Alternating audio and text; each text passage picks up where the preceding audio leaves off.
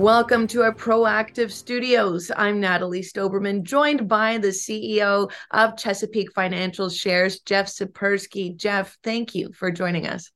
My pleasure, Natalie. Nice to be with you. As always, and we get to talk about earnings today. What are the big numbers from the 2022 earnings from Chesapeake Bank this past year? Sure. We had a record year in 2022, Natalie. It was great. We ended up about 17% over the prior year, which was also a record year.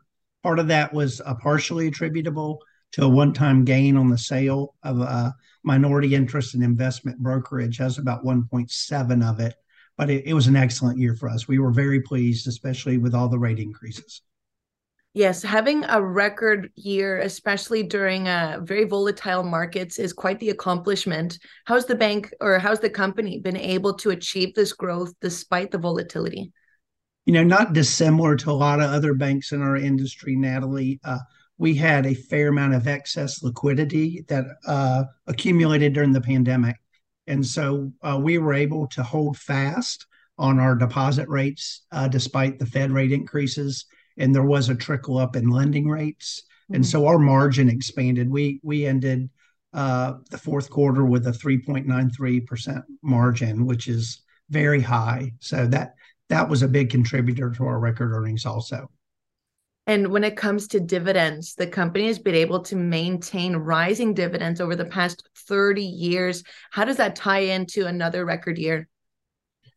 Well, for us, Natalie, we really focus on our earnings. We have a dividend policy that targets a certain percentage of our net income, and with our net income consistently increasing year over year, that has afforded us the ability to increase our dividends every year. We do think that's what we do is for the shareholders. It's the shareholders' money, and so we like to give that back. So we did not increase our dividend this quarter, but this is only the third quarter we've gone since our last increase. So no telling where 2023 will take us, but we hope to continue that trend. As do we. And the cherry on top is sort of getting some recognition from some top magazines in the country to be one of the best banks to work for and also one of the top community banks. How does that add some validation to a record year? Yeah, the top 200 community banks in the country is based on a 3-year rolling return on average equity by American Banker Magazine. They do this survey, and we've made that for the last 15 years consecutively. So I think our focus on return on equity is emblematic of how we feel like we represent our shareholders well. The best banks to work for, we've been on that list for American Banker the last 10 years consecutively.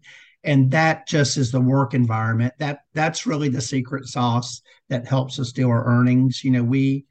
We pay a lot of attention to making it a good work environment for our employees. We train them well, and in turn, they treat our customers well. So it works well. Those two tie directly together to each other, not even in a tangential sense, but in a very direct sense. Well, Jeff, it's always good to talk about good news. And we thank you so much for stopping by. Natalie, thank you so much. It's been my pleasure. Again, the CEO of Chesapeake Financial Shares, Jeff Sapersky.